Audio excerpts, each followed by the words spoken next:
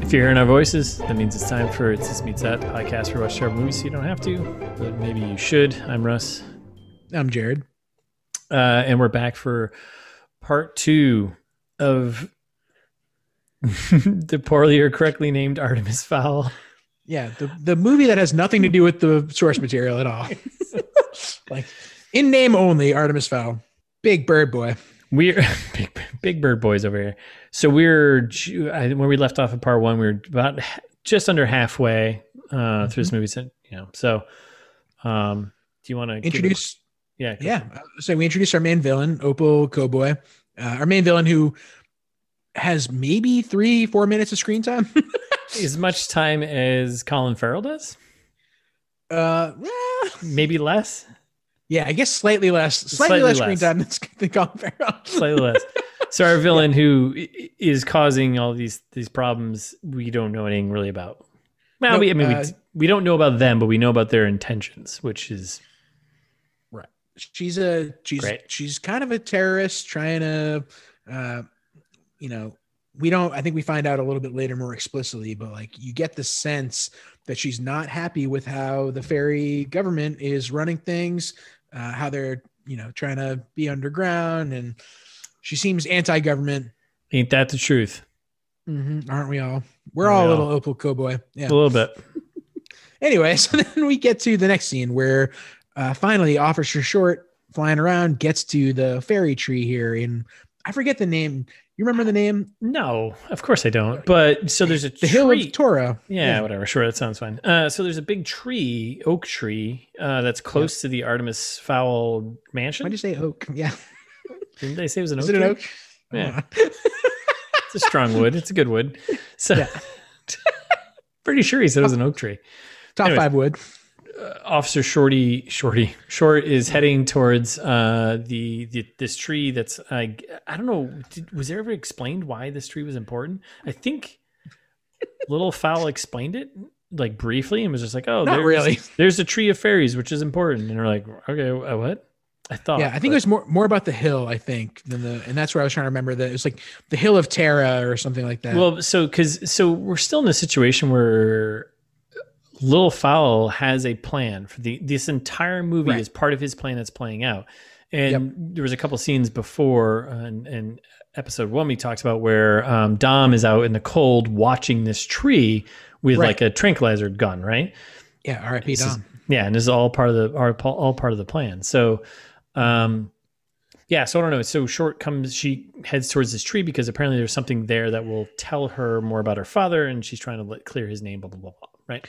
Yeah. And then apparently Artemis is also now staking out stuff with Dom that I hadn't expected. Yeah. Well, he was doing it from like back in the warm confines of his home. With no. At this point, did you see he was next to him at this point in the forest? Oh, the first time he wasn't. Right. Okay. Right. Yeah. The first time he wasn't. And then all of a sudden, like he just shows up at his outpost. Like, I don't understand. Why would he appear all of a sudden? So then we get... This is when Artemis realizes fairies are real. This is when he says to Dom, the fairies, the real, everything my father said was true. Very Han Solo. Yeah. Force Awakens kind of moment here. It's all true. It's all true. That's a pretty good... all of it. I think we do pretty good. That's pretty good Han Solos there. Old Han Solos there. Harrison Ford. Yeah. Right. It's true. All of it. It's pretty good. It's like a Josh Gad. Yeah. It's actually how Josh Gad tries to sound. It's like a Josh Gad, Dame Judi Dench. Mashup. It's true. All of it. All of it. It's true. Yeah. All of it. All right. Anyways. I feel like I could do that for like an hour. It's true. All of it. Right. Because you remember how it made you feel when you watched it the first time. Right. It was like, oh shit, it's true. Shit. All of it. The Jedi are real. So then we find a nameplate for Beechwood. We got a because why not Beechwood Short shout out here. Beechwood Terrace sounds like a really fancy. Oh, that does sound nice, right? Beechwood Terrace. I'd live on that street. Oh, totally, yeah. And then Artemis attempts to shoot her with a tranquilizer dart or something and misses, and then Dom nails her. Yep. Bingo bango. Goes down hard. So we cut back to the fairy headquarters then, talking about how the only human settlement near Holly's last coordinates is Foul Manor. And of course, Dame Judi Dench knows all too well about Foul Manor and the role that it's played in fairy history here. Right. She's 800 years old, so of course she knows what's going on, right? She's got a little clue Exactly. she's got a little clues about clues, you know? Yeah. And so, like, when I said earlier that Dame Judi Dench was the police captain, I really meant that she's like the, joint chief of the armed forces over here. Cause she's talking about a full scale recovery with land, sea, air. Like we're getting after everything, right? Yeah. The Marines of Fairyland. Yeah. And then Cudgeon comes in to remind her, like, Ma, don't you know that's not a cool thing to do? Like Artemis Fowl is a little piece of shit. I mean, he is kind of a dick, so I don't disagree there. So fair. Well, and then Dame Judi Dench says, "Get the 4-leaf clover out of here." Does she actually say that? Did I miss that? Holy she does shit. She does say that. How did I miss that? Because there's another line I'm reading right now that I wrote down. I was like, that was a great line. And it wasn't a good line, but yeah. And that's where I wasn't clover out of here. I honestly wasn't sure if Judi Dench's character was a leprechaun or a fairy, because at the beginning of the movie, remember they said like, "Oh, the leprechaun's here! Look out!" It's like, and it was when Judi Dench showed up, so I was like, I don't know. Yeah, it was. What team is she on? It was also very unclear what all the characters. Like, there's gnomes, I think. There's fairies, and then there's what Josh Gad is. Well, there's dwarves, and then there's giant dwarves, and then there's goblins. And giant dwarves. Goblins. And then there's like fairies, and then there's whatever I said before. Trolls, obviously. Yeah, and then there's I don't know. It's, whatever. Come on. Centaurs. There's all kinds of stuff. It's great. I mean, that's cool.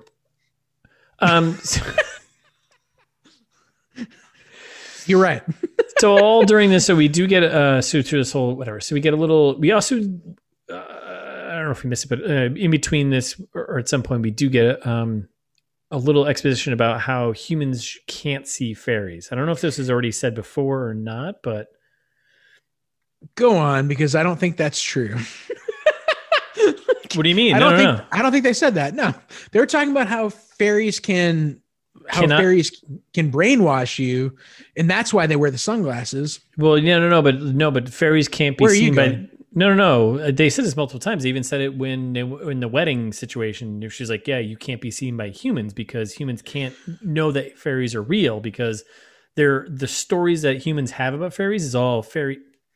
Right. So we're saying the same thing. So you're saying the stories that have fairies, humans have about fairies are fairy tales. Whereas you're saying they shouldn't be seen. And correct. I'm saying like optically, your eyes can see them. When you're saying fairies can't be seen, I was like, no, of course fairies can be seen. Oh, yeah. There is a weird thing with sunglasses, but it's not that. Yeah, and there's also a weird thing with the English language, what we just did. But yes. Where I was like, they can't be seen. Right. Like, no, they can be seen. I'm like, no, but they're not supposed to. They shouldn't be. Right. They shouldn't be. They're not supposed to be seen. Mm-hmm. Okay.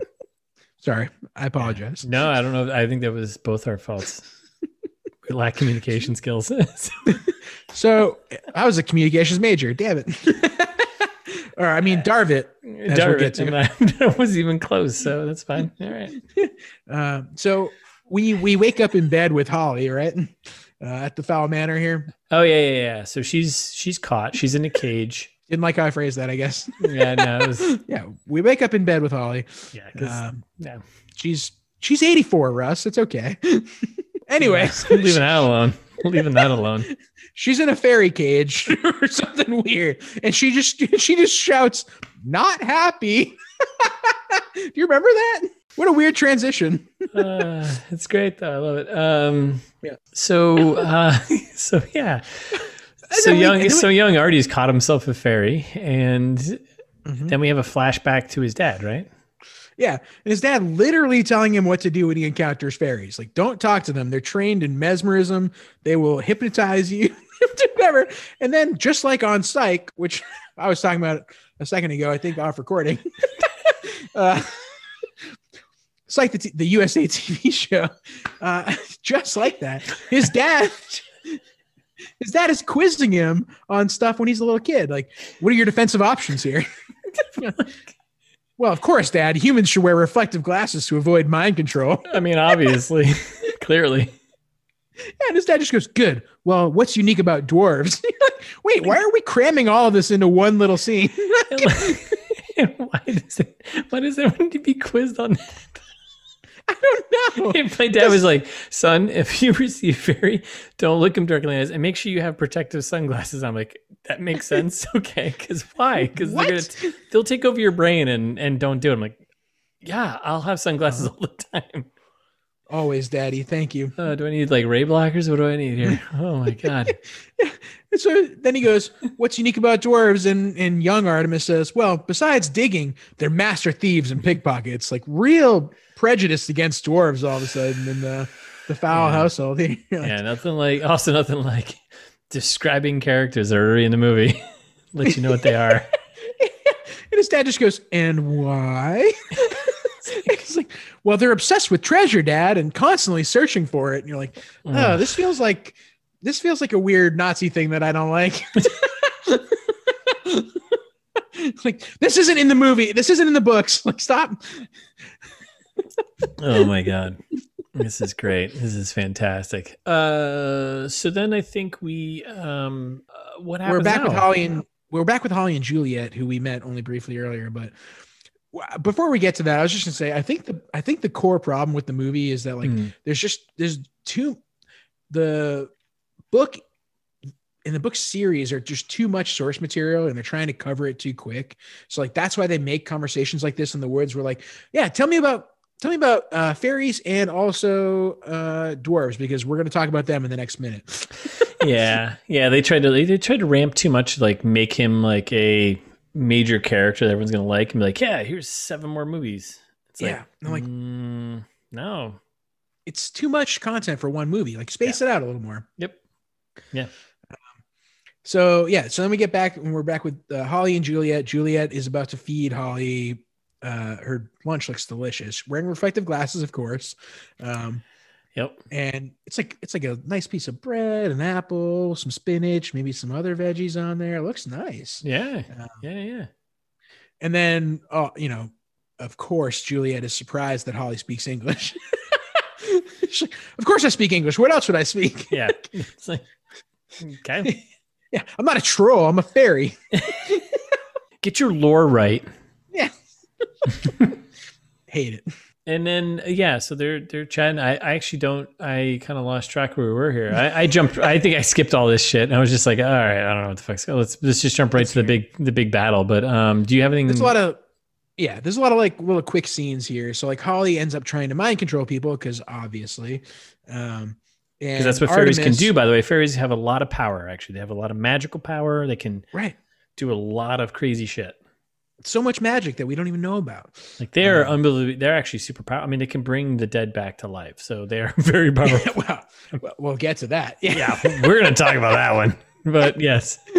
So Artemis is just like, oh, welcome to Fowl Manor, Officer Short. And Holly is surprised somehow that Artemis can read Elvish because he read her name tag, which was written. She said in Elvish. I was like, wait, aren't you a fairy? I don't know what's going on. Aren't you a fairy? And isn't the language Gnomish? What character are you? What are you? From the source material, like just use the source. Again, it's Gnomish is the language that the fairies speak. Just say Gnomish. It's easy enough. Like, why did they change all of that? It's so frustrating. Do you think they fucked up or something? No, they couldn't have. The guy who wrote the books was involved in the screenplay. Right. And Kenneth Branagh's there making sure that there's no buttons on anything. So like he's paying attention to every detail. Yeah, all the details. Clearly. Kenneth, get your shit straight. I don't know. It's stupid. Yeah, because I remember there was such a call out like, it's on your helmet. Then we cut back to another scene in the prison with Josh Gad, right? Doing a little more narration. I think I skipped over this because it was just like, I don't know. I don't know. Go ahead. I don't know. It's more of the same, but it's also the interrogator actually seems interested for a change. So like, I feel like it contradicts itself later because the interrogator becomes disinterested again. Yeah. But at this particular moment, he's like, "Well, why would Artemis do that?" Uh, and do that in terms of try and hold a fairy hostage. And Josh Gad's character goes, "He captured a living fairy. You dumb fuck," is implied. Very much implied. Yeah. He's like, try to imagine humans find out there's a world of magical creatures living beneath them. Most human beings are afraid of gluten. How do you think they'd handle goblins? And that was the big yikes. Like, that joke would have been funny, I think, in like 2016, maybe 2015. Yeah. And even then. Yeah, but the gluten pandemic is just like, it's so big right now. I guess, but no one's afraid of gluten. Like, there are people with celiac disease. Yeah, and it sucks if you eat it, but it's like, whatever. Okay. I don't know. Oh, yeah. I don't know. Like, nobody's afraid of gluten. Like, I hate this. It's bad writing. It seems like they're trying to, be witty. Yeah, that's a joke from someone who's not allergic to gluten writing that joke. And it's just kind of like, it's not funny. It's a real issue. It's also not funny to begin with, so. No, right. Like, why include it at all? Like, I'm not allergic to gluten, but I mean, I don't know. Yeah, whatever. I don't care. Same. Yeah, and it's not. Like, why would you mock those people? Right. That's called punching down. God damn it. Right. Kenneth Branagh. And then they talk more about the Aculos and why Artemis wanted to get it to save his father's life. Blah blah blah. How important it is. How powerful it is. Yet again. Right. And this is when, like, Josh Gad is, again, reading the script. Like, all this stuff this works in books, but not in movies, where he's like, at last, Artemis's master plan was finally falling into place. Like, no one talks like that. Russ, when's the last time you said "at last"? I mean, do you really want to know? Kind of. Like, it's not a thing people say. I mean, yesterday morning, I went out to the living room. I was like, at last, Russ arrives in the living room. And what? Oh, you narrated it to yourself. Got it. Yeah, man. I narrate my days. Yeah. Normal people don't say that. Okay. So, yeah, that's fine. That's fair. I hate it. The dialogue in this movie is probably its biggest failing, right? Like, 100%. Do we talk about how they kind of built a trust a little bit yet, or no? No, not yet. No, okay. That's skipping way ahead. Okay. No, we're still at, we head back to the oceans, and all of a sudden, like, fairies are popping out of everywhere. They're trying to set up a time freeze over Foul Manor in its entirety. Yeah. And then some. Right. Yeah. Exactly. Yeah. Poor Dom is like, the whole world is ending. You're like, yeah, Dom, like, get out of here while you can. Yeah, dude. I'd be like, I don't know. It just looks like a hurricane. Don't worry about it. Yeah, and this is when Artemis, fairy explains it to him, like, oh, the fairies are doing it. They're creating a time freeze. They can operate unseen by the human eye. Russ's favorite thing to talk about, how they can't be seen by the human eye. Thank you very much. And he's like, oh, I read all about it in my dad's journal. And you're like, wait, why haven't you said this before? This is important. Time freeze seems like a big game-changing deal that you should have told anyone about. Like, especially everyone. Dom. Yeah, right. Especially our poor friend, the butler here. Who is your bodyguard? Right. And this is when he again is pretending how smart he is, of like, oh, Einstein and Hawking were right. Time's bending all over. Anything's possible. God. Which is terrible, because he spent the first part of the movie kind of shitting on Einstein. His theories were, I don't know, usually correct. Usually correct. And it's like, now all of a sudden his theory, like, get out of here. Be consistent, you dick. Yeah. And I hate this kid. I hate this kid so much. Quick cut to Dame Judi Dench talking about how fairies. Oh no, sorry. This is when Holly's saying this. So it cuts back to Artemis and Holly in her fairy prison, where she's saying that fairies don't negotiate, and you got to set me free because shit's gonna go down. Yeah. They're gonna all come. And Artemis he's just playing with the fairy weapons. And you're like, wait a second. Like, Holly says, you're so dead. The pair of you, like, she's really unlikable right now. As a character, you're like, there's a lot of talk about killing this 12-year-old boy for a PG rated movie, in my opinion. I don't know. A lot of I'm fine with murder. It. He's a dick. She's 84 years old. She knows what's going on, but I guess you're right. And we cut to, like, Foley is in the command room here, like, touching all the like, it looks like a stock photo where he, like, touches a panel and glowing things come out of it. You're like, oh, this is a stock photo. I forgot. Yeah, things are happening, I guess. Yeah. And they're like, deploy the time dome. Deploy the freeze frame. And freeze frame goes out and things are just locked down. There's a fisherman who's in a boat. He gets tossed. Got wrecked. Yeah, he definitely got wrecked. Like perfect storm times 10. Yeah. And that's when Foley goes, well, time freeze successful. Wait, that guy's boned like in a second. Whatever. It's called collateral damage. Don't worry about it. He's fine. It's a different movie. He's going to land. It's like 3 movies. He's going to land land joint. He's going to land in the water. He'll be fine.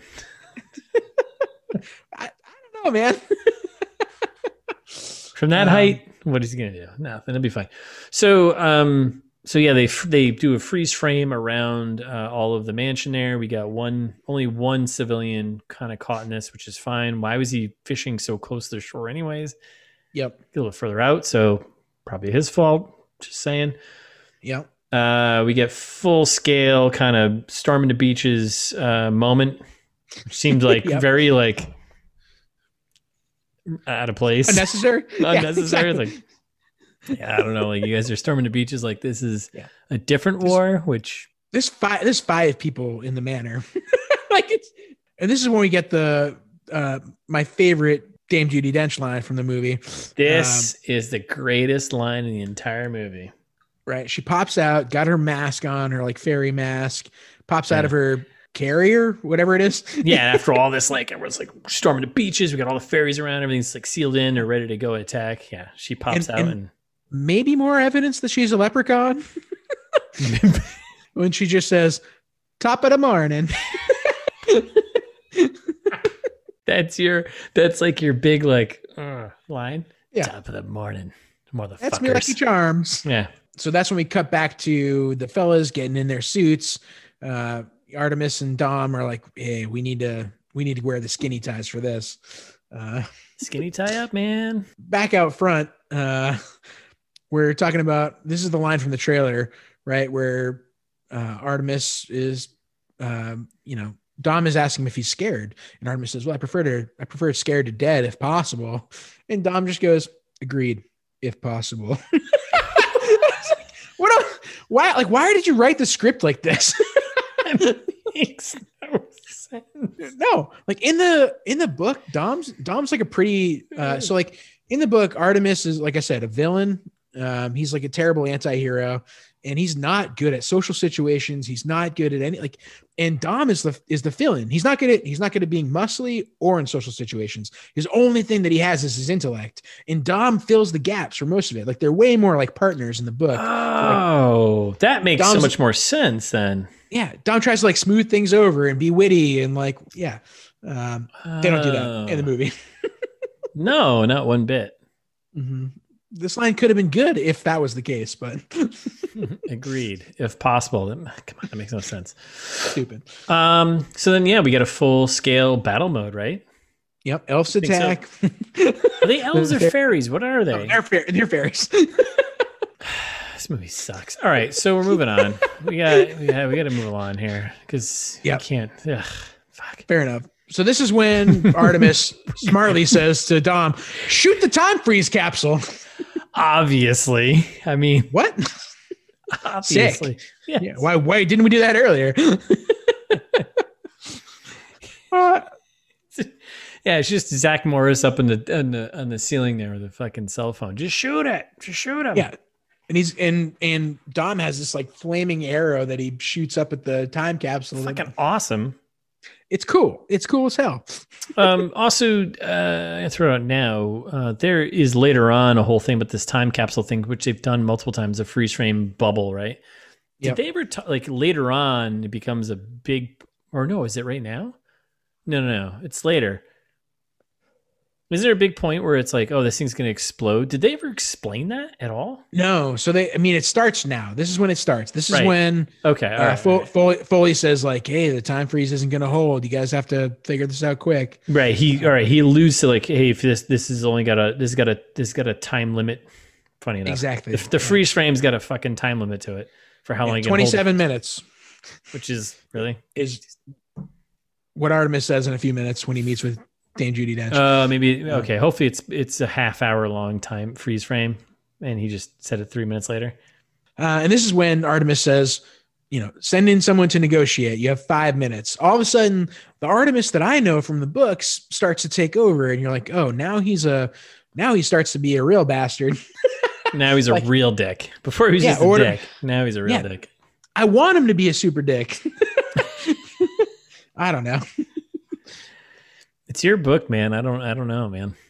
Yeah, it's my book. You're right. Sorry, Owen Colfer. You're the reader. You're the fan. It's your book. That's how it works. You're right. So then we end up with we get to the villain's lair.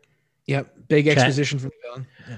So much exposition. This was brutal. A villain and Big Foul, Colin Farrell chatting. Yep. And one of his 4 lines in the movie when he says, why are you doing this? All he says. My God, please don't answer that question. Please don't answer that question. Oh, okay. Revenge.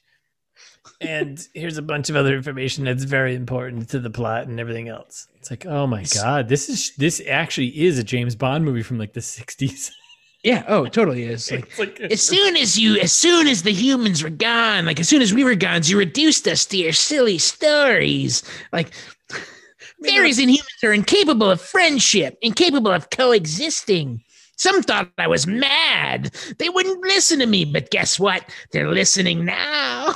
That's pretty good, dude. Holy shit. You should do some voice acting for Transformers or something. Right? I was thinking I was trying to go little He-Man there. Oh yeah, 100%. Yeah, classic 80s He-Man. Skeletor action. Yeah, that was good. Shit. Thanks.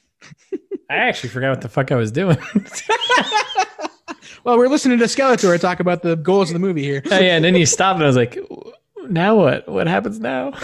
Yeah. Well, now we go back to the manor. Oh, right. Okay. Right. Oh, sorry. Right. So we got a 12-year-old versus an 803-year-old. Classic chess match. So Judy, the old Jay Dench there, and a little foul chatting. And yeah, so we had 12-year-old versus 803-year-olds. Now, is she trying to big league him? She pretends that she doesn't know who he is. She's like, "Who are you?" So wait a second. So I didn't get this either because this felt like it kept popping up, but I felt like early on, when they said they mentioned the foul manor, she was like, "Oh, the fouls!" They know who they are. They know the family. I know it well. She explicitly said, "Oh, right. Foul manor. I know it well." What? You said that fucking 35 minutes ago. I think she's big timing him. I think she's like, oh, who's Artemis Fowl? Yeah, who gives a shit? I'm 800 years old. I'll be 804 next May. Yeah, I was for sure thought you were gonna make some old joke for me because her birthday's in May, so is mine. Oh no. Was that too easy? I would never. Was that too easy? Yeah, it's called low hanging fruit, Russ. It's so low hanging fruit. I did it for you. Right, exactly. Yeah, I'll get you on the next one. And I love the clap back from Artemis Fowl here of bring me the Aculos in one of those pots from under a rainbow, I presume. I was like, wait a second, is she a leprechaun? Yeah, I'm so confused. There's no clear line of what these characters are. What species are they? No clue. Reiterates that they don't pay ransoms. They think they're the CIA or some shit. Wait, we don't negotiate with terrorists except for when it's convenient. And then Jay Dench pulls back and decides to send in a dwarf. But before we get to that, we cut back to.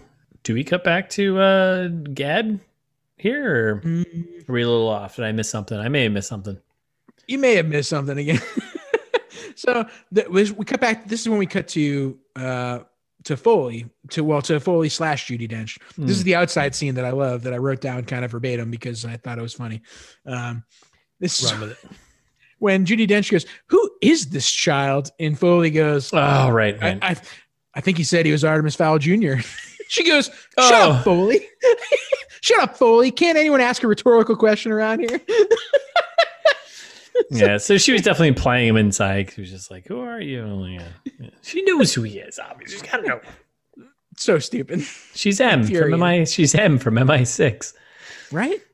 Yeah, I don't know. She knows everything. She's mum, and that's that's when we get more narration from Josh Gad, where he's setting the stage for a true hero of the story. Well, if you ask me, that is.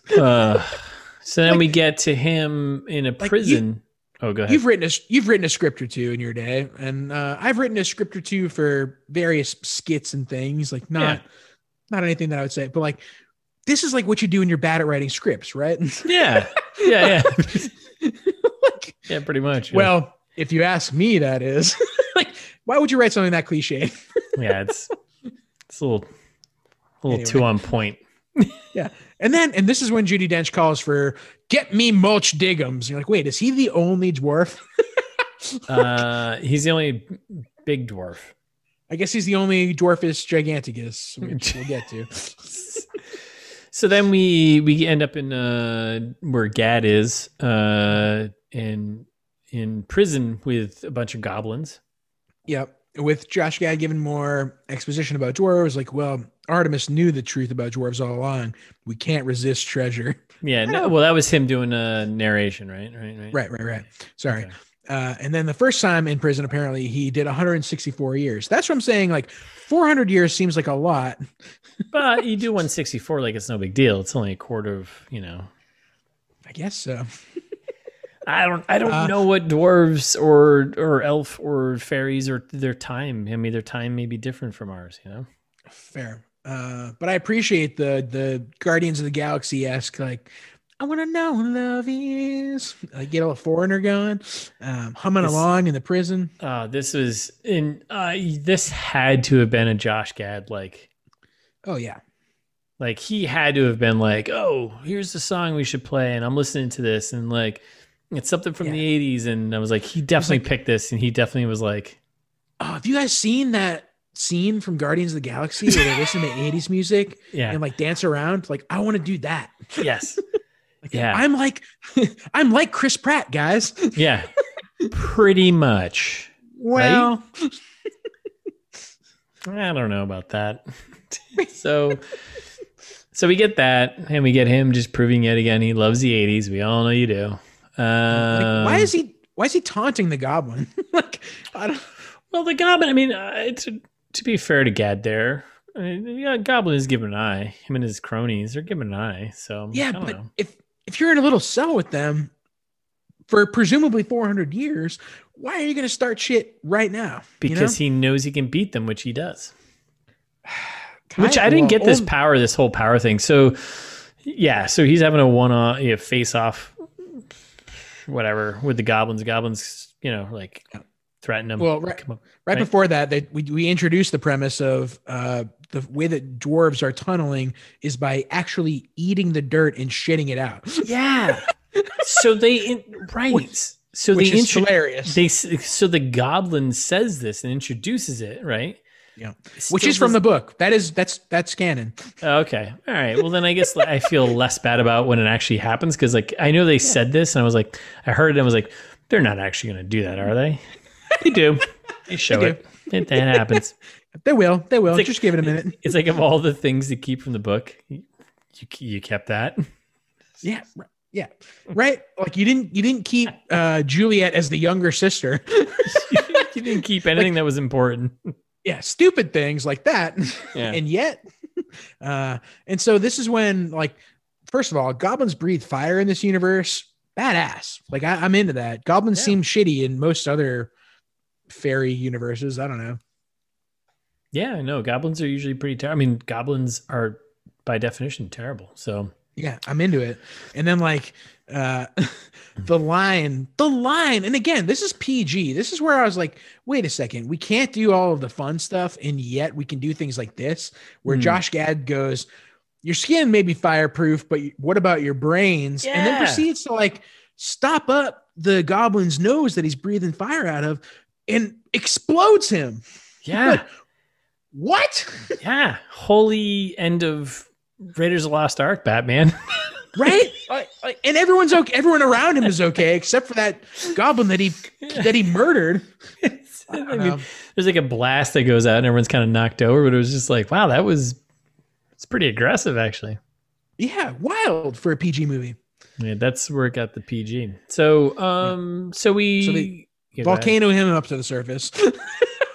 Is the transition. The transition is they're like, oh, that's when the head elf or whatever fairy shows up and it's like, oh, Hey. you gotta go do an Artemis Fowl thing. Hold on. Boop, shooting you up there. Yep. Easy. And then I think we come back to Little Fowl and Officer Short moment, right? They have a dad moment.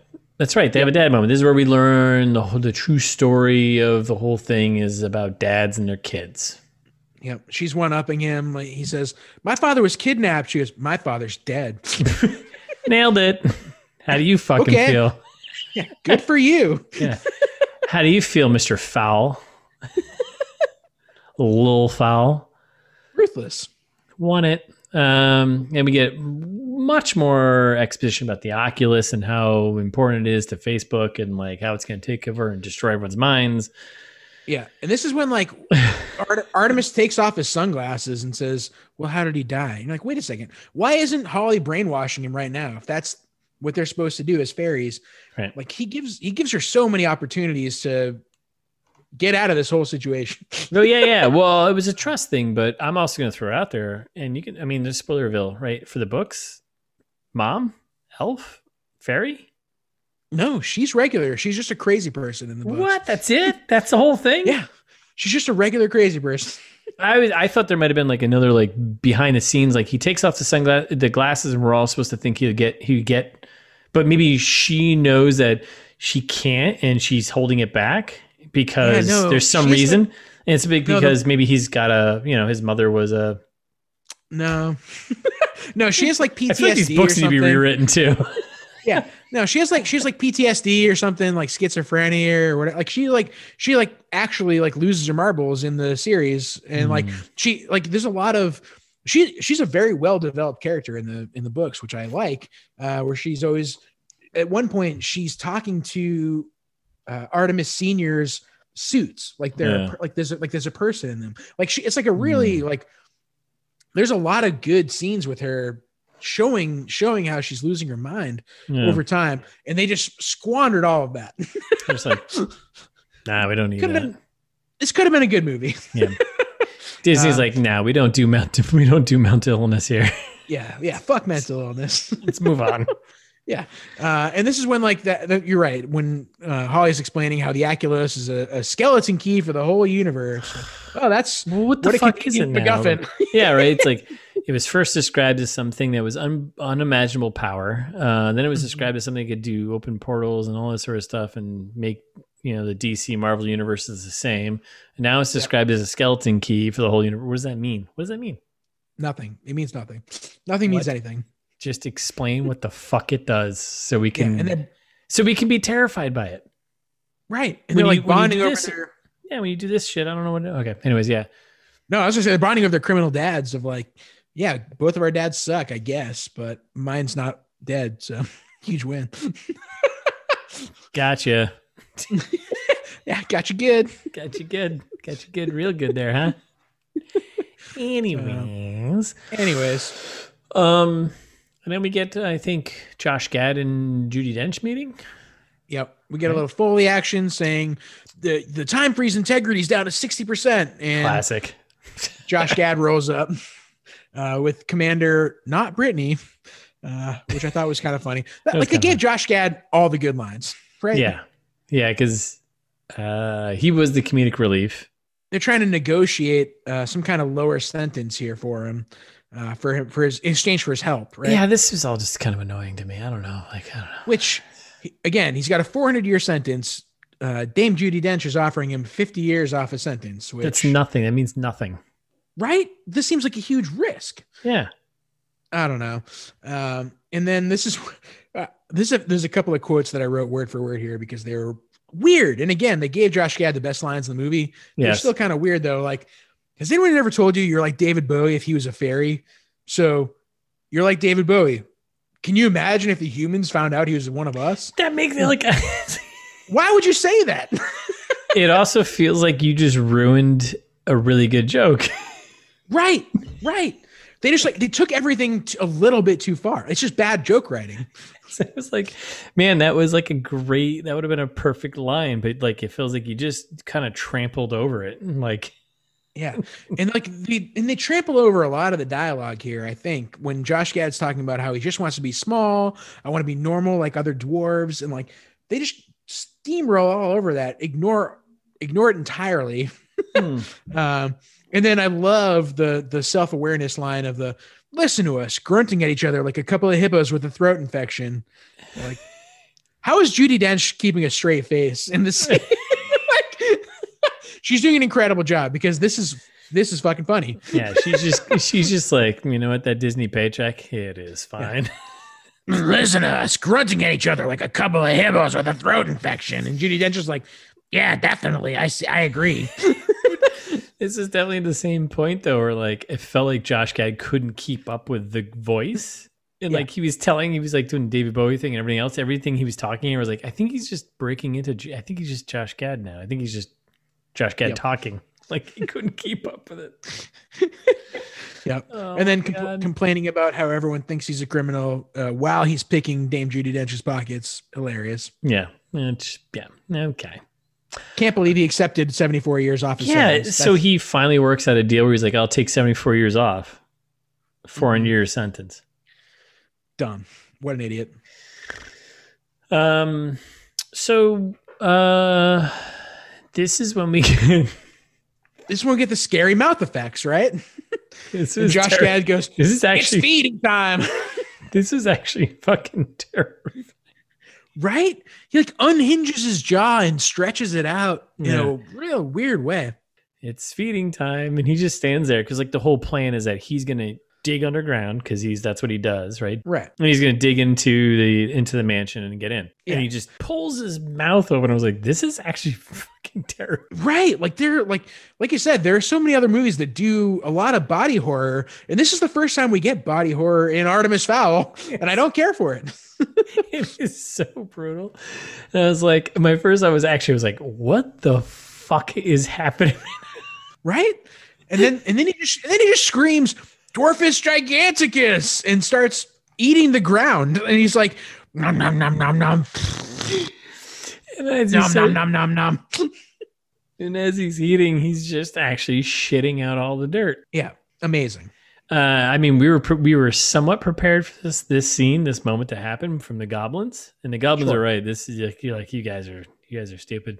But when it actually happened, I was like, man, this entire scene just blew this movie like out of the water. Like, yeah, clearly out of the water. I was like, I don't even know this. None of this. Poor Dame Judi Dench. Like, this is what an affront to your esteemed Academy Award winning. I'm assuming, right? Like, should be, if not, at the very least nominated. A shame.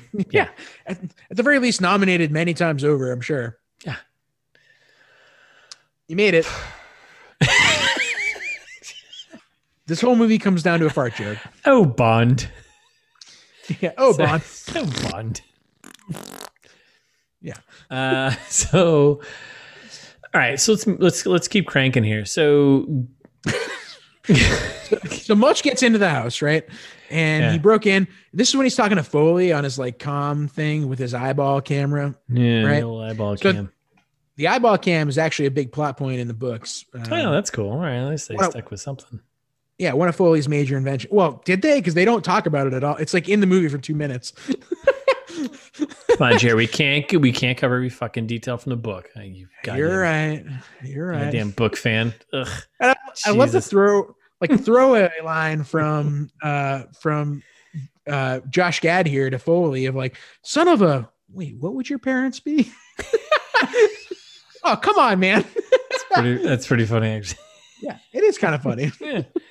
Josh Gad has the best lines in this movie. He does. He does. And then Dom giving the play-by-play of like, it's like a really, really big dwarf.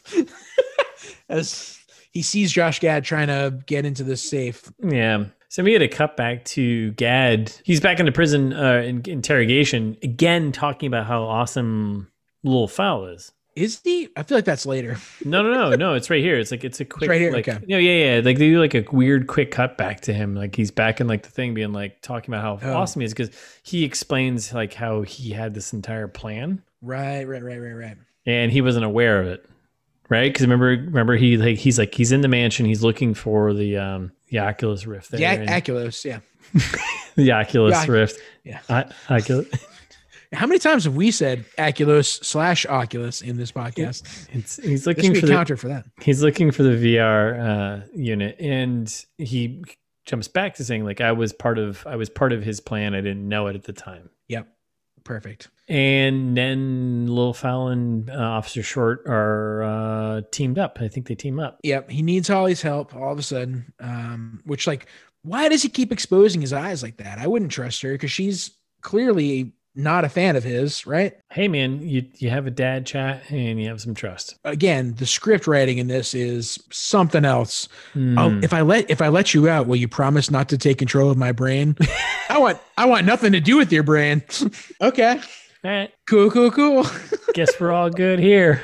Yep. And we're like, well, great. Holly's out. We're in the safe. Let's go. Glad we cleared that up. Glad we got like a super powerful magician now on our side. Yeah. Right. Which is basically what she is.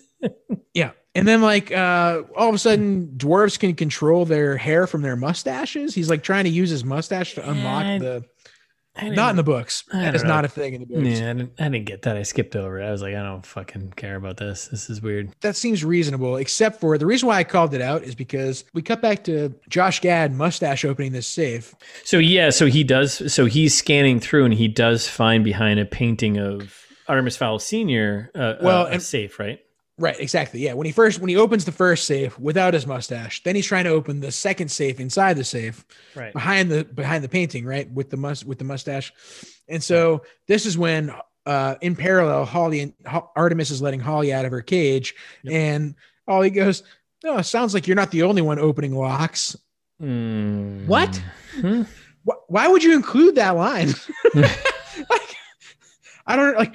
Are you trying to say that like dwarves or fairies can hear really well, or like what's like nothing in the script makes any sense? No, that doesn't make any sense at all. And Artemis threatening her, by the way, if you run, I'll expose your existence to the world. And you're like, wait a second, there's a guy over there trying to open up the safe. We got to get into the safe if that's where the Oculus is. And it's like, how are you actually going to expose their existence to the world? Everyone's going to think you're crazy. She'll just disappear and that's it.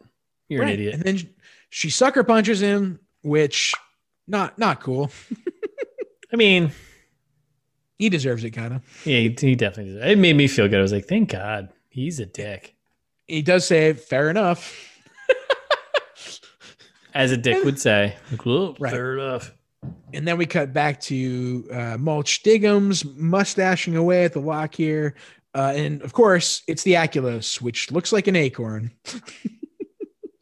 which Holly reminds us again, it's the Oculus, the most powerful treasure in the fairy world. Fuck you, Holly. We know that. You've already said that 100 times. I wanted to punch myself in the face at this point. I'm so mad. The way they keep telling us the plot over and over again. I so badly want to punch myself in the face. I'm like, do I not know what this thing can do? I'm so confused. No, it doesn't matter. And guess what? It doesn't. Right. And it'll kill any human who uses it. So clearly Artemis can't use it. And this is when we get the iCam. The only other time the iCam is significant when Artemis is like, well, we can't tell the fairies that we have the Oculus now. And Josh Gad goes, sorry, human. They already know. Points at his eye camera. Okay.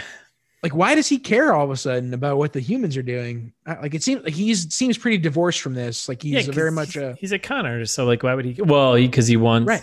Though I think we're supposed to think that like he cares because he gets the 74 years off his, I guess, dumb. It's super fucking dumb. Well, and that doesn't explain why he would care about Artemis. That explains why he would care about what Judi Dench wants. Right. Well, I guess kind of for himself, but I don't know. It's flimsy. It's flimsy. Yeah. So then I ain't fucking buying it. Stupid Cudgeon and the villain are working out how to intervene to steal the Oculus at this point, right? Oh my God. Yeah. The time freeze is collapsing. There's a lot happening right now. Cudgeon starts removing Dame Judi Dench from power, which did not know that was a thing. Yeah. Why are all her cronies going along with this? This is pissing me off because so this Cudgeon guy was in imprisoned by the villain for it seemed like a very long time, and then just happens back into service, happens back into some role that is very powerful, apparently. And it basically runs a coup against Judi Dench's character and is like, you're unfit. You're making all the wrong decisions. And then they're like, oh, 25th Amendment on you, apparently, because they have that. Because they have that in the elfage fairy world, whatever the fuck they are. We don't know. Garden gnomes. Mm-hmm.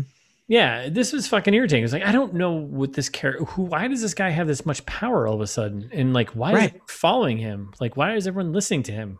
What the fuck? Right. Yeah, you're right. Nothing, it doesn't make sense. And this is when I was just saying he gets her in handcuffs and they start talking about the troll as a weapon, right? Yes. So they feed it nettles and wasp juice, everything trolls are allergic to. Nice. Made it twice as strong and 10 times as mad. Nice. Like, what? Yeah.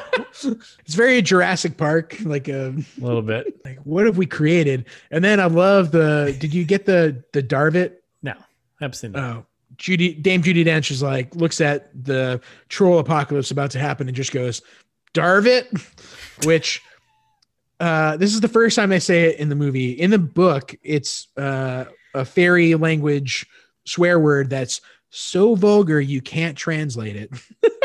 Is the premise. All right, so back to the manor, right? Yeah, so we're back to the crib, and I think some shit's going on outside, right? Well, this is when Holly starts spouting off stats like it consumes humans in 2.97 seconds and fairies in less than 1. You're like, wait, what? Why would they eat you faster than him? I mean, you're saying Matt. I guess fairies are smaller. I don't. But I love how they're like the fairies outside are using the troll as a battering ram. Like, it's pretty great. Smashing its forehead into the fucking into the front door. Yeah, pretty funny. And this is when I appreciate that they fixed it. So in the trailer, I complained about how the line was, "I haven't read much about trolls. Anything I should look out for?" And in the trailer, Holly's response was, "The teeth, they eat people," which is a way worse line than just saying the teeth, as they kept it in the movie. Finally. Thank you. Oh, I didn't even catch that. Yeah. Then now it's like not that. Now it's like kind of clever. What should I look out for? The teeth. Pretty funny. Yeah. Because obviously. Yeah. Yes. Look out for the teeth. Yeah. That's good. That's called letting your audience, be smart because they, Right. I'm glad they fixed it in the final cut. But they ruined it in the trailer. So if you watch the trailer and then watch the movie like we did, it's obvious and it's not as good. Yeah. This is when they start jamming up all the magic, right? Yeah, they jam up all the magic so none of the fairy elves can use their magic. So that pretty much renders Holly Short just useless. Exactly. She's worth nothing now. there is like 2 ways they render her useless, and it is obnoxious. She's got Foley's wings, which is really the only thing saving and hurting her in a second. But yeah. So they shoot the troll through the door, through the house. The troll goes halfway through the manor here, right? Oh yeah. He cranks through. He's just bashed his way through. Like, yeah. Poor troll. Yeah. Holly gets stuck. She flies up in the air and gets stuck in the chandelier or something. So that actually really irritated me. I mean, I guess we're getting into the whole inside the manor troll fight, but yep, it's happening now. I forget. Like, so she just got tossed into a chandelier, and then she's stuck there for the next 5 minutes. 5 minutes of action. So she's completely taken out of the scene. And she's completely useless other than a couple like hand grabs to throw people from like one top side to another. But the entire time she's just like, help, get me out of this. It was so I don't know why I was so irritated by this. Same. I don't know if it's justified, but it was just, I was so angry by this. Like, this is how you take out like a main character, by the way, who has no magic. So she can't do anything anyways, but she could, yeah. Like, it was infuriating. Like you lost, you didn't have enough money to like do the scene or something, like to have her flying around. Cause that's what she'd be doing. Like, I was so fucking irritating. I bet that's what it was. Disney, like they put $100 million in this and they're like, guys, we can do like 25 mil more. And that's tops. But you cannot have a flying fairy. That's Yeah, Kenneth Branagh was like, well, Mm, the next most expensive scene we were gonna have is this fairy flying all over them. yeah. And they're like, hey, Kennebunkport, no, you can't. Yeah, and it's already so divorced. I appreciate that, by the way. But It's already so divorced from the source material anyway that they're like, whatever, fuck it. who cares? Just I'll just do whatever I want. How about she just gets locked in a chandelier? At the same time, Artemis and Dom are just being a distraction for the troll. Basically, Juliet's threatening the troll with sandwiches or something. Right, basically sandwiches. And then like Mulch finally decides to help Holly, but he's not really helping. No. Troll. Then he eats the Aculos. Right. He just like, whatever, I'll just eat this down. So I've got it, I guess that's like, is that more secure? I guess It's safe in his stomach. I don't know. And the troll, meanwhile, is like ruining the foul manor here. Really disappointing to see that architecture destroyed. Whatever. Artemis can rebuild it. He's a genius architect, so whatever. Apparently, yeah. And then this is when there's a lot of quick cuts with the troll just kind of running around. He's about to eat Juliet, and Artemis shoots him with the fairy gun. They're basically elves. We get another Darvit from Holly as the glass is breaking around the chandelier, and she's finally kind of free, but not really. Tons of quick cuts. Lots of glass breaking, lots of CGI. Everything's happening all at once. It's all madness. It's all craziness. Yeah, it's all a little muddle. Poor Dom and Juliet, like they're getting rocked by the troll. Nobody's paying attention to them. No, not one bit. And then the time freeze is still collapsing, right? Yes. So I love, which I guess they kind of explain it away later, but they remember when they show that fairy screaming as it gets sucked out of the time freeze into oblivion. Oh yeah, that was terrifying. It was awesome. Yeah, I was like, oh my god, like did that fairy just like become like scattered into atoms across the universe, or like? I would love to know. Yeah, it seems like it's more likely that it just got transported safely somewhere else, but it's mostly I mean, that seems more reasonable. Just like in an uncomfortable fashion, that's all. But the way they did it, and the way that everyone was just standing around watching with horrified expression, like Dame Judi Dench is standing there looking scared as hell. Yeah, I mean, I don't know. This I feel like they should know better how this whole thing works. Yeah, I don't know. It's their tech. Shouldn't they understand how this thing's going? So I suppose. And then this is when we get the chandelier finally falls right onto would-be Artemis Fowl, but Dom saves the day. Pushes him out of the way. Well, it's not the chandelier. Well, it's the ogre or the troll. The troll collapses, lands on Dom. Chandelier drops for a comedic effect, but it's kind of like that's kind of a weird comedic effect because we all know that Dom just got squashed. Yeah, it's not funny. Or did he? So, he did. He got mangled. I mean, he definitely did. But did he though? Yeah, I don't know. Death is near. It's a Disney movie. You can't go for long. I think it's ruthless. So they mangle Dom, and then he can't be fixed because Holly's like, oh yeah, sorry, shit out of luck, no magic, buddy. Like, wait a second, yeah. And like, and like somehow they put him in a chair, and he's like in pristine condition, right? He's got no buttons, he's got no creases, no buttons, no creases. Thanks, Kennebunkport. Yeah, Kenny Bunkport is loving this right now. So he's sitting in this chair, and that's when I love this line. And by I love it, I mean it's horrifying when he's like, Kiri Oroshi, the fatal blow. Like, I've had my time. I'm sorry, Artemis. And Artemis is trying to cheer him up. Like, you guys did great back there. All the butlers through all of history be proud of you. Goodbye, my friend. Really emotional. Yeah. And then he spouts off the old "May the road rise to meet you." Yeah, the old Irish blessing, right? Yeah, and in the end, dude, the end gets me with the "Until we meet again, may a friend always be near." You know, like that's a powerful sentiment. It's beautiful, man. That's beautiful. I love it. So, but no one can die. Right. Well, meanwhile, outside, people are finally starting to turn on Cudgeon, which like why didn't they do that earlier? Like you're like, Obviously. wait a second, I thought Dame Judi Dench was in charge. Yeah. Oh yeah, I forgot. That's actually how it plays out too. It was like, wait, I think she was in charge, wasn't she? That's that's my impersonation of elf fairy thing. Wait, wasn't she in charge? Wait a second. Yeah. It's like very Ben Shapiro. And then Tree Dench looks at the one guy. He's like, "Yeah, I made you a captain for a reason." Yeah, okay. To make fucking decisions. Wild. So then we quick cut back to inside. Holly out of nowhere, because they outside have restored the magic. Holly just like shoves Dom with a bunch of magic.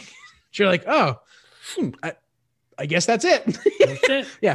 Fruit is exactly right. And we're back. Yeah. And we're back to life. Yeah. And I hate when he goes, I didn't cry, did I? And Artemis goes, little bit.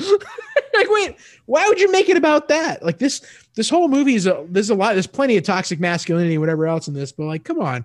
If you're crying while you're dying, I think that's okay.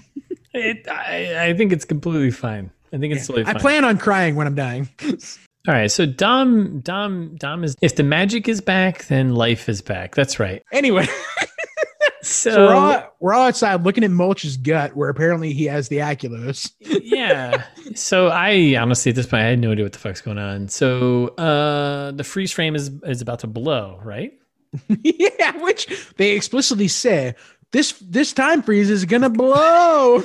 It's gonna blow. And also, what is that? How does time blow? Like, what is this? What does this mean? Yeah, like you're holding it in. There's like a lot of pressure. I mean, I could think through all the ways, but it doesn't make any sense. So I'm going to skip it. I'm glad that Holly went to go save the fisherman, that fisherman that was stranded that we talked about earlier. Yeah, he's been frozen in time for a very long time. Hours. So she goes, grabs him, and there's like a whole fairies going crazy trying to escape and get back in their fucking holes in the ground, blah, blah, before the time freeze blows. Gad's got the Oculus in his stomach.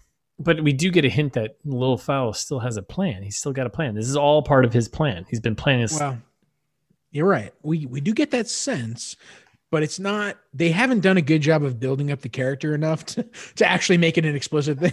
Right. To make it believable. Like, it's just like, they just say it. They're like, what, he's got a plan. It's like, well, I don't know.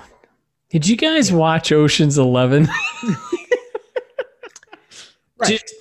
Do Ocean's 11, but with fairies and, this. I would love that. I would love a heist movie. I want this to be a good heist movie. He's a criminal mastermind. Why not make the fucking thing something they've got a heist, and you pull in these 3 or 4 characters, you get Ocean's 4 fantasy. That would be too easy, Russ. And this is when Mr. Bean's Christmas Holiday. Yeah, this is a classic Mr. Bean sequel we didn't know we needed. So this is when I don't understand how getting sucked into the time vortex works, because at first when I saw that other fairy get sucked in, it seemed like they were dying, right? Yeah. And like now it seems like, when you get sucked into the time vortex, it just safely transports you to another place. But it seems so much more terrifying than that. Right. Yeah, I don't get it. I don't either. Like, it's cool effects. Like, they're doing a lot of neat stuff with effects that are like, this is what they spent $100 million on, I guess. Sure. Yeah, neat effects mean nothing if you don't explain what the fuck's actually happening to them. Right. Yeah, it's so dumb. I feel like I've sworn more in this episode than I have than any others in like the last 4. Like, I try to be good about it. Yeah. But I think I'm actually generally pretty angry about this movie. I guess it's been a while. But no, this movie's upsetting. It's justifiably upsetting. Man, you're right. All right. So I think we're back. We're all back inside, right? So the time portal thing does its thing. Has it been done? Are we done with it? No. I thought we were. Well, I think it's done. I think it's gone, and everyone else is gone, and then we're back inside, and Little Fowl is like, "Oh, it's all part of my plan." I was like, "Well, what the fuck, man? Are you gonna let us? Are you gonna let the audience know at any point when what's part of your plan? And Dom's like, No. oh, cool, what's going on? And then they all get downstairs, and it's like they're all hanging out. And then I guess And you're right. then- It's the next day, right? At this point. next day, or well, no, because so when the whole portal, when all the time portal thing is supposed to explode, Officer Shorty, she's sitting there by like a little hole in the ground. She's supposed to jump in, and she Right. looks, and she disappears, and it's like her basically nixing out. And then we cut back inside. We were not sure actually where she's going, but we obviously know where she's going. And Little Foul's like, oh, it's all part of the plan. And Right. they all, It seems like the next day, but it's just because of the timey-wimey stuff that's going on, right? right. And they all hang out downstairs, and Officer Holly Short, she shows up, and she was part of the plan. This was part of the plan that was probably explained to her at some point, that we was disconnected, that we weren't privy to it as the audience. Right. Yep. The And whole that's probably, when- the whole conversation, probably when they were like going through the trust thing, he probably explained the plan to her, and we weren't allowed to see that because they wanted to make it, more whatever. It's stupid. It's annoying. I hate it. So That sounds right. And that's when we get the explanation about what we're going to do with the Aculos, right? Now that we Yes. have the Aculos, yes, like we can't give it to Opal Cowboy because it's far too powerful, obviously. no, that band is way too ska for us. Right, exactly. That band is way too doom for us. And like I love this is when we get a couple of gems that could have been good lines if this was a good movie, but like Artemis saying, my father used to say, a friend's eye is a good mirror. You're like, oh, that's a clever line, Yeah. but they waste it because this movie sucks. And then all of a sudden, that's when him and Holly just are like, yeah, we're forever friends, right? Like, wait, How? why? Like, What happened in the last 5 minutes that made this happen? Because nothing here is linear at this point. yeah, because we had some dad chat. Like, you literally you tranquilized me and threw me in a fairy jail. So dumb. Ugh. And then Dom just goes, well, we need to hurry, guys. I'm like, yeah, clearly, like the script was hurried. You all need to hurry now. And I get it. time to move on. So then I think Holly Short, she starts using the Oculus, right? And the trade-off that Artemis Lil Fowl gives to her is like, hey, I'll give you the Oculus, but bring my dad back. Right. Well, but and before that, Right. that's when we get to we have a very quick cut of the villain and Senior talking about say hello to Beechwood for me. This is like we're executing Senior at this point. Yes. Colin Farrell is about to die, and that's when we get Holly using the Aculos. Right. Yeah. Right. There's a quick cut back and forth. Yeah, say hello to Beechwood for me. Which like, wait, if you killed him, why would you say hello to? I don't. Whatever. This is stupid. Sure. Yeah. So she goes through some magic fairy stuff. Says a bunch Elf of spell, elf spells, cool effects. magic, and then Artemis Little Fowl runs around the house. I mean, it's a pretty big home, so he doesn't really cover a lot of ground, but he covers a couple rooms, and Dad's not around. Right. And then they find they head down to the cellar because that's where it all starts, Yep. Exactly. He's just like running around screaming, "Dad, Dad!" Like building up and- tension, like, oh, he's not here. Oh, Right. Well, and meanwhile, our villain is saying, "Die, foul," and it's like pretty doing a good. bunch of death magic or something on Yeah. Artemis Fowl Sr. And then we find the basement's all fired up, and they go down there, and then there's Big Fowl. Dad's right? home. Yeah. Yeah. Daddy's home. In the Chamber of Secrets. Uh-huh. And then the villain's pissed and does the old "Arr." Right. But the boys are hugging it out, so it's cool. Everyone's good. And then we learn in this whole moment that Beechwood Short was a hero. True. Because Yeah. Big Fowl comes back, sees Little Short, and it was like, so we got Little Short, Big Short, we got Little Fowl, Big Fowl. Big Fowl comes back, says, hey, Little Short, your dad's actually a cool guy. I know me telling you this doesn't mean much in terms of clearing the records within your society, but apparently it clears the records between you and I and the audience. So Yeah. it's fine. I like it. I mean, it makes sense. But it's the rest of her like population that thinks she's a traitor and her father's a traitor. But no one heard that. No one heard that. Tomato, tomato, And then he hands her a little napkin of list of names that her father had pulled up were accomplices or like part of stealing or what I forget what. No, he explicitly says this is a list of Opal's accomplices. I was trying to investigate them before Opal's before all this shit went down. Yeah, and her father was trying to do the same. Which, like, why didn't they turn this over to the ferry authorities? Like this, I don't understand. I don't know. It seems the in movie logic seems stupid. We also kind of glossed over it, but I feel like the right before this scene when the villain loses it all, she has like a good Darth Vader no with her warbly voice. Oh, 100%. Yeah, it's kind of love it. So at this point in the movie, I was like, oh man, there's 15 minutes left. Yeah. And I was like, are we actually going to catch the villain? Nope.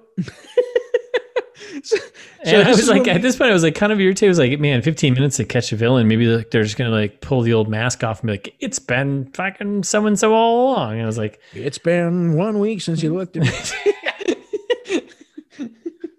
Yes. So then it just cuts. Go ahead. It cuts to Haven City. No, I was going to say we cut to Haven City, right? Yeah, Haven City. We got Judi Dench, the commander, and the young gun chat with Short. She's there. They're having a chat there, and classic captain to the young kid being like, we need people or fairies like you around here. Even though she wildly disobeyed orders, and earlier Dame Judi Dench was talking about having her badge multiple times. Times. Oh no, it's fine. It's cool. Yep. It's fine. And then I was like, ooh. And then we get Judi Dench gives Short a mission. She's like, I want you to investigate all the names on the list that your father came up with. I was like, ooh, sequels. So frustrating. so frustrating. And nothing to do with the books. So that's not happening. And then she literally goes, here we go, Dad, and walks into a room where everyone claps. Yeah. Like the end, basically. Yeah, it was like the Centaur and a bunch of random people and a couple of small aliens. It was like, what? Is Babu Frick in there too? And they're all like applauding her. I'm like, what did she do? What did she do? Like, she disobeyed orders? Salutes. Everyone's like, yeah. Fuck, you disobeyed and did orders kind of not at the same time. Yeah. And she goes, all right, team, here we go. Like, wait a second. Is she in charge now? Does she have a team? No. Apparently the whole police department is her team now. None of this makes any sense. Infuriating. And then at this point I was still like, yeah, no, there's still 15 minutes left. And I was like, well, what's going to happen? Yeah. And that's the end of the fairies. We don't hear from them again. Nope. Like, now we cut back to the surface at the manor where there's a news frenzy out front again. Shock that Artemis Fowl has done some kind of crimes that nobody's talked about yet, because again, he's apparently some world famous antiquities dealer, which is not a thing that exists in the world. I don't know. I think it does, doesn't it? No, antiquities dealers do, but world famous antiquities dealers don't. Yeah. Sure, there's plenty of antiquities dealers. They're not famous. Fair. That's what I meant. Sorry. Right. Okay. Yeah, that's what I meant. Not like world famous, like where we know them, like is like, oh, I know a baseball star. It's like, I know an antiquities dealer. Indiana Jones. Yeah, exactly. Sure. No, of course not. This is when they're like, I don't like this scene at all with the dad. So again, the dad is not a character in the books. In the movie, they're hanging out chatting at a window after the news frenzy where the dad is talking to the son like, oh yeah, big news crews out front, and he goes, don't worry, I got someone working on it now. And the dad goes, I figured you would. Wait, what? Why? What has led you to think that? And they're like, I guess we're gonna go finish this. And I was like, cool, we're gonna finish this movie. Yeah, wait, but before we go, I've got a call to make. And then he puts on his fucking stupid sunglasses I in gotta the say house. I gotta say one thing there. I Sorry, couldn't. please do. No, there's one thing. So he's sitting there, and they're like, we got to go finish this," and Little Fowl goes like, "Oh, I got one call to make." And he throws on the sunglasses in front of Colin Farrell. There's no fucking way Colin Farrell, like, it must have taken him a couple of scenes to be like, take that seriously. No, hold on, Dad. I got one more call to make.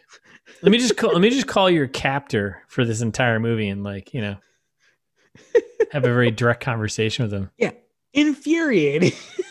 And that's when I was like, oh shit, they got me, because I forgot again, apparently, when I was like, oh right, now they're actually going to start talking about Artemis Fowl, the criminal mastermind that I have come to know and love, the morally ambiguous character of, like, oh, maybe he was behind all of this, right? Mm-hmm. I was like, hey, you fucked up with my dad, is what I thought he was going for, but he wasn't. He was doing it as a hero threat instead of, like, you're wrong about my father, about Beechwood, about everything. We're coming for you.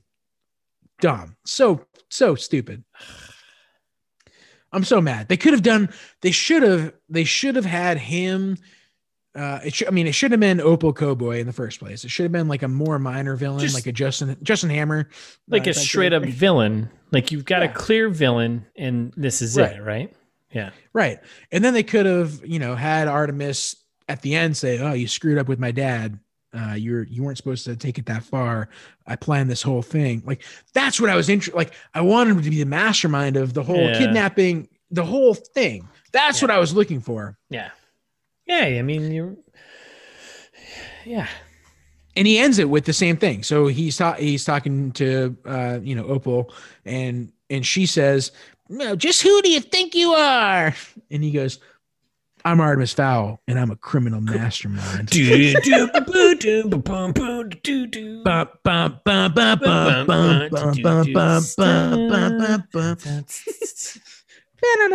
exactly. Yeah. Awful. Terrible. Walks through his burning house with his sunglasses on, slow motion style. So we cut to the copter, get to the chopper. And then we're back at the Josh Gad MI6, right? Yep. We're at the very nice Airbnb little middle of the ocean getaways, Yeah. What a fairy tale you've told me, says the prison guard. $675 a night. Yep. Prison guard's been like, what a fairy tale you've told me. Ugh, really? Yeah. They weren't buying it the whole time. Mm-hmm. And then Josh Gad basically gives yet again another glowing Yelp review of the Fowl family, how awesome they are. Awful. It's like, dude, we got it. Well, because our captor here is offering him a deal, right? He says, "Well, I mean, he's already got 400 years in fairy prison." So. Yeah. So what the fuck was it like? Yeah. He's getting a new deal with Europe prison, I guess. MI6. So when they say like 10 years, he'd be like, yeah, right. Exactly. Yeah. Sure. He's like, yeah, I'll do that. Yeah. How about this? How about you do whatever? And he goes, no. How about this? I walk out on my own and you leave the fowls alone forever. He's like, why would I do that? Well, so your fairy tales don't become living nightmares, and you better thank them the next time you see them, because the fowls protect us all. That's nothing to do with the book at all. It's because it's like, they're not protectors of the universe or whatever stupid thing that this movie's trying to make them be. Like, they're fucking criminals. Like, they're all they're trying to do is, like, steal awesome fairy shit and be like, oh, no, we got all this fairy stuff now, and, like, dope for us. We profited. We've made millions of dollars. I love it. That's the whole premise. Yeah. I love it. That's why it's awesome. I love it. I love it that you're getting angry about it too. They're ruining it. It makes me mad. So they basically, they turn them into criminals that steal to save the universe. But in the books, that's not. No, of course not. Yeah. No, none of this happens in the books. And then he goes, clap your hands if you believe in fairies. And then shouts, Dwarfus Giganticus. but then he also, at the same time, he pulls his hair back behind his ears, and you see he's got pointy ears. Yep. What is he? What is he? He's a dwarf, I think, because he shouts Dwarfus Giganticus. But what's he in the book? He's a dwarf.